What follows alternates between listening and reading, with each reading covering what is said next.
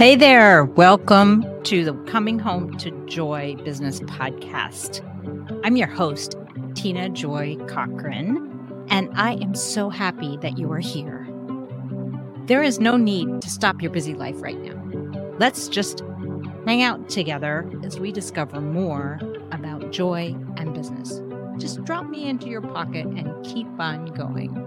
Can't wait to share this episode with you. This is a special episode for me because I get to interview the most amazing person, Shaynee Sherwood. Welcome, Shaynee. Hi, Tina. Thanks for having me.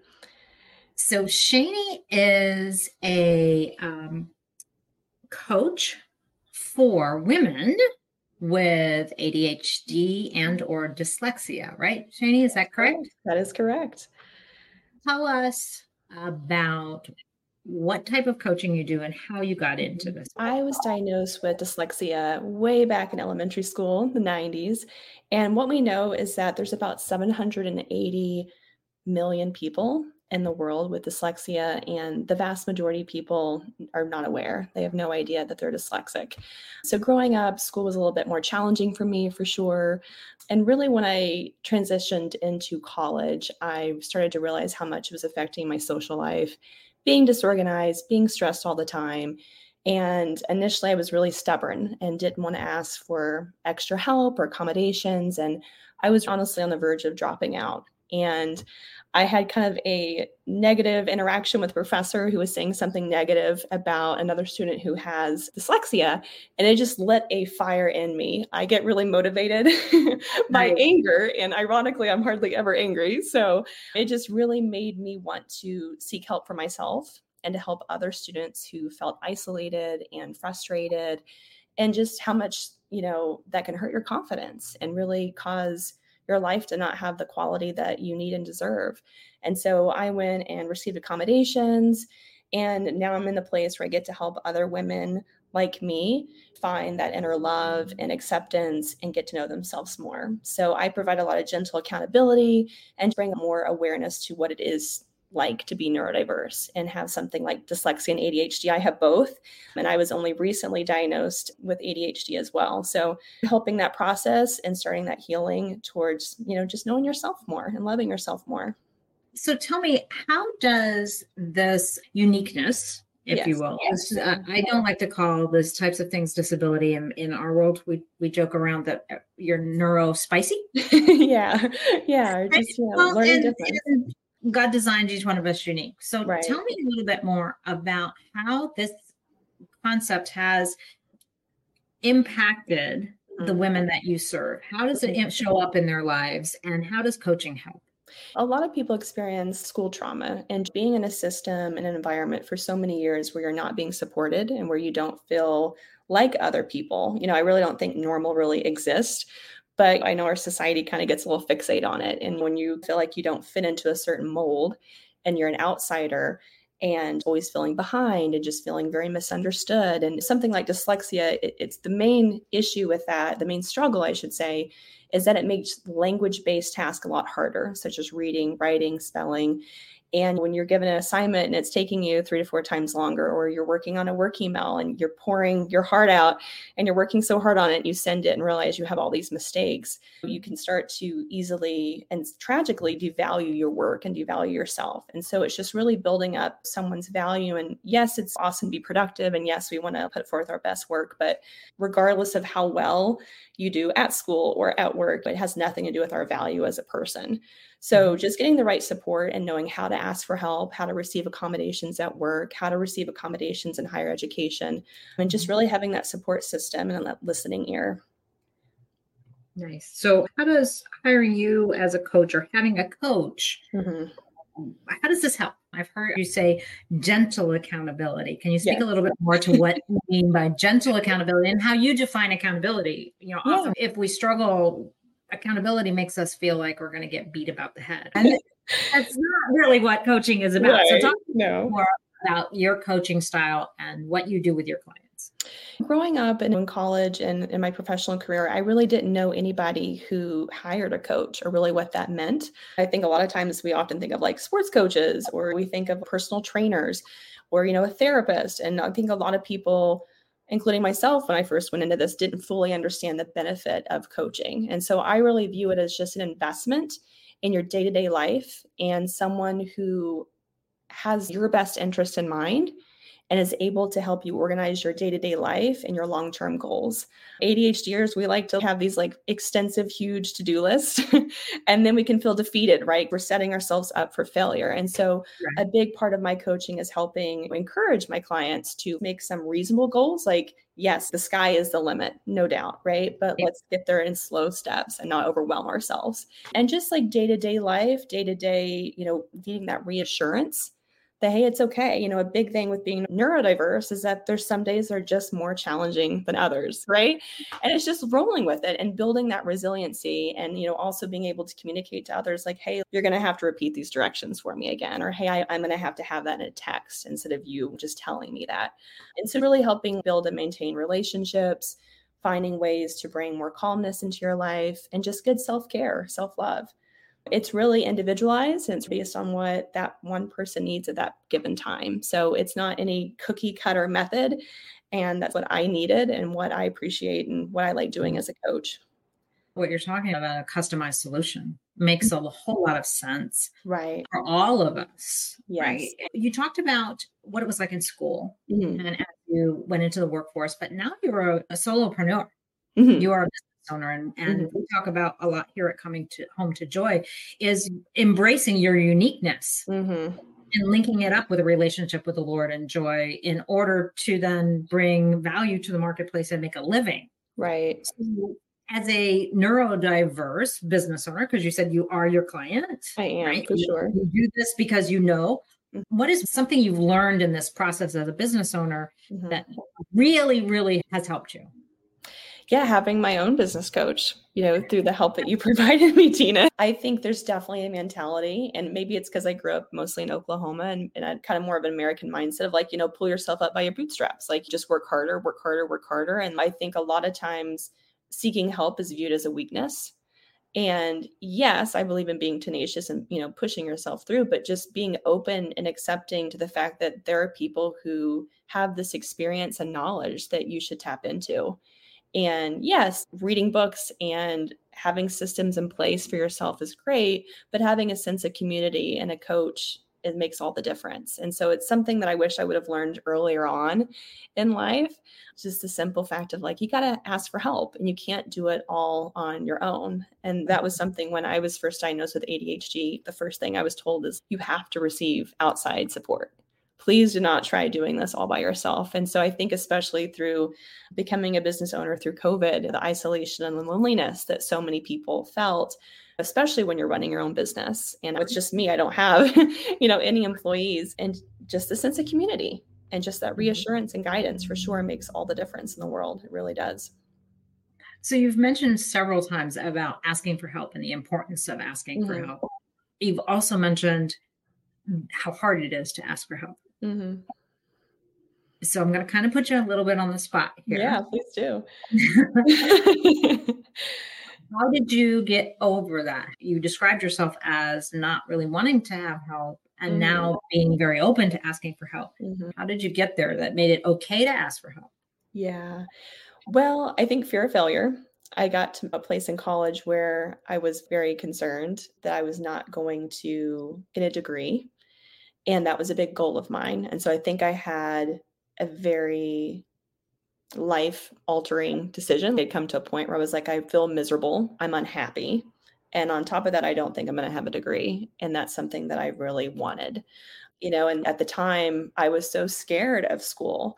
I had only recently thought about this. I really was planning on cleaning houses for a living. And not that there's anything wrong with that line of work, but I had such a low amount of confidence and set such a low bar for myself that it wasn't that I wanted to do that. I'm like, hey, I just am really passionate about cleaning. It was just like, that's what I thought I was only capable of. And so I think just getting that point of desperation, which I don't think is the best place to be in that point, but I think initially that was my place, is just, I need help. And if I don't, make this choice and get this help, I'm not going to be able to move ahead in life. And then later on in life, through being a teacher, I would be encouraging my students, like, I always want you to come up and ask for help, and teaching them to self-advocate. And I was like, okay, I don't want to be a hypocrite. Right? I don't want to be a hypocrite. And also just a lot of movement online is talking about like healing that inner child and like learning how to like self-care for myself. And so just trying to flip that more to, it's not out of a weakness, it's out of self-love that I'm asking for help. And I love what you said about it's not a place of weakness to ask for help. And as you were talking, what I heard you say too was you had things you wanted for your life. Would you say you got to a point where you wanted them more than you were afraid of asking for help? And is that something that you help your clients see, is that their lives can be more than they think they can be? Yeah, absolutely. And, you know, there's so many statistics online, which was also very motivating to me. There's really clear examples of how there's a lot of neurodiverse people who are multimillionaires. And tragically, there's a lot of neurodiverse people who end up in the prison system or drug abuse, substance abuse. And so I think that seems like such a dramatic example, but it's just statistically, it's just true, you know? And not that I fall into either one of those categories, but I think just really realizing the seriousness of being neurodiverse. And, you know, I think a lot of times, like, especially the ADHD, you know, the whole joke of like, look, there's a squirrel. And I love those type of jokes too. But, you know, there's a lot of impulse decisions that can be life altering. When being able to check in and know yourself more and know what you need, it's really more of a health concern, even outside of finances of running your own business. So yeah, I definitely, circling back in the typical ADHD way. Yeah, I totally agree that, yeah, I got to a place where my goals triumphed my fears and insecurities. And I think practicing asking for help and getting comfortable with being uncomfortable. You know, I've been in a lot of uncomfortable situations professionally, and that I'm just like, I'm not really qualified to be here, but I'm here and I'm going to have to figure it out, you know? And I think that's for everybody, neurodiverse or not, just being okay with being uncomfortable. Yeah, I love that. And as business owners, we tend to think, especially in the coaching or the helping arena, or even in some of the creative places, we want to have it all together before we put it out there. And really, if you wait till you have it all together, you'll never put it out there. And so in that lane, you mentioned you and I have worked together as you've been a client and part of our Golden Heartland community. And I joke that you are part of the reason why this community is still community, because you introduced us to a concept that in neurodiverse world is called body doubling. Yes. And is that what you call it in your practice? I do, or like accountability hour. I tend to call it body doubling, which some people are like, what are you talking about? We've instituted this because of your influence and because of you teaching it to me. We have instituted it in Golden Heartland. We started with once a week, and it became so successful that it is now core of what we do twice a week. We call it Power Hour. Talk to me about what body doubling is and why it's important. There's actually a really big movement in higher education where people are being paid to sit next to somebody or hop on Zoom. And it's just really setting a goal, like an intention at the beginning of the session, and saying, hey, I'm going to work on this for this next hour. And typically the other person or other people on the Zoom say, I'm going to work on this. They can put it in the chat box. They can verbally say it. And then at the end of the session, typically it's like an hour to an hour and a half, stating how far your progress has gone. Some people keep their camera on. Some people screen share, which is a whole other level of accountability for some people, right? Yeah. Some people, you know, just whatever they're comfortable with. And so when I first initially heard about it, Tina, I thought it was ridiculous, honestly. I was really don't want to do this. And I had done it in a group previously, and I was really pleasantly surprised to see how I didn't feel alone when I worked. And so that was something, referring back to college, I didn't feel I could ever work in study groups. Like coffee shops were too distracting for me, or people talked and I didn't get anything done. So I think I would have really, really benefited and enjoyed that quiet time. You know, everyone says hi and then you go on mute and you do your thing. And so I think it's just the perfect balance of community, but productivity at the same time. And then no one feels like this pressure, you know.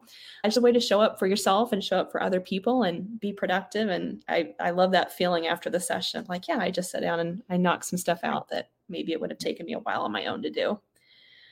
And I remember when you and I first started talking about it as part of what you were offering to your clients, and I had the same reaction. What? and as an introvert who works very well by myself.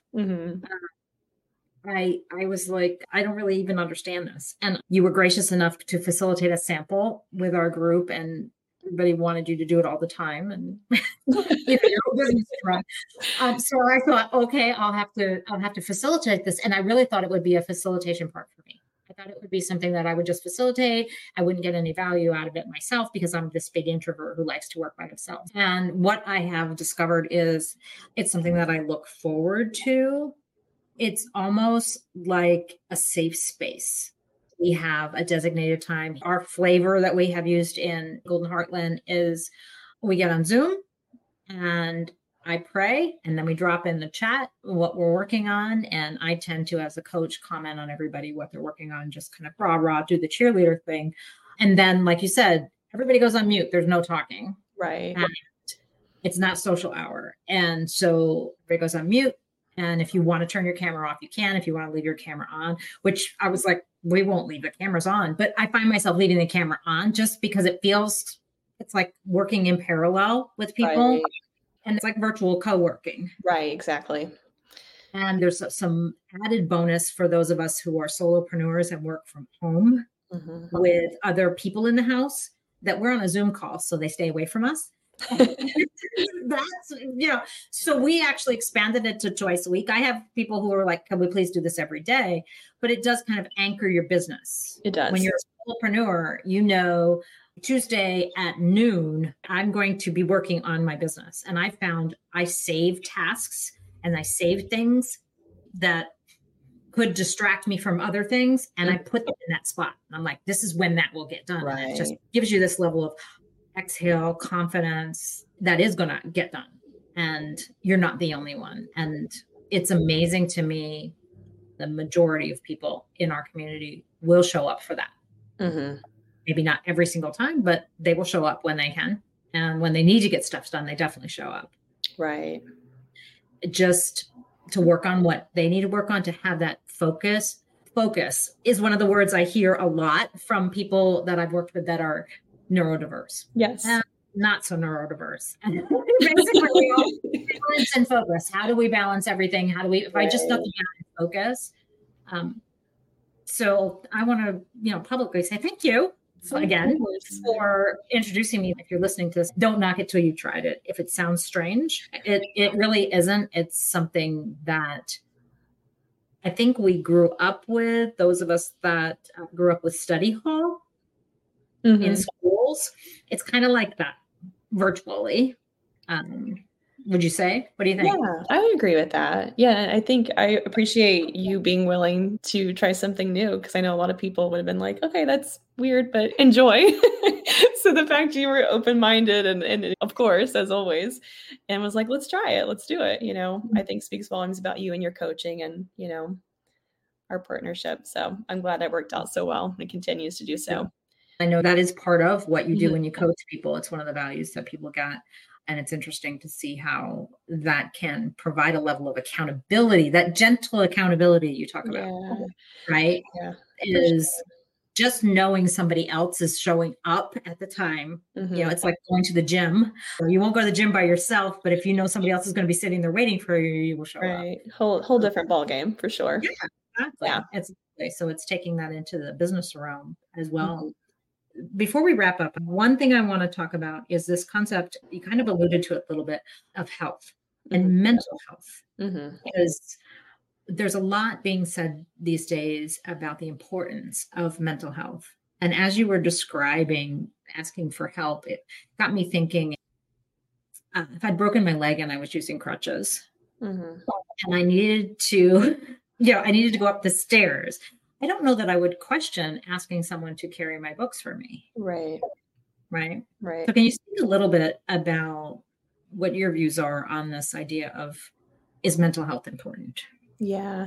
I think that's something that millennials and Gen Zs have done a really big job of being really open about, like having therapy, going to therapy and having a therapist and receiving coaching help. And I like to think of coaching as about moving forward and therapy is about helping resolve and go through the past.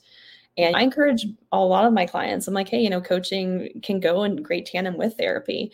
And I think just having that understanding that it might take multiple people, and different resources to really get you where you want to be. And so I think it just goes back to there again, like I've said it so much, I know, in the short amount of time we've been together, but just being really curious about yourself, and that curiosity driving myself to ask for different help in different ways.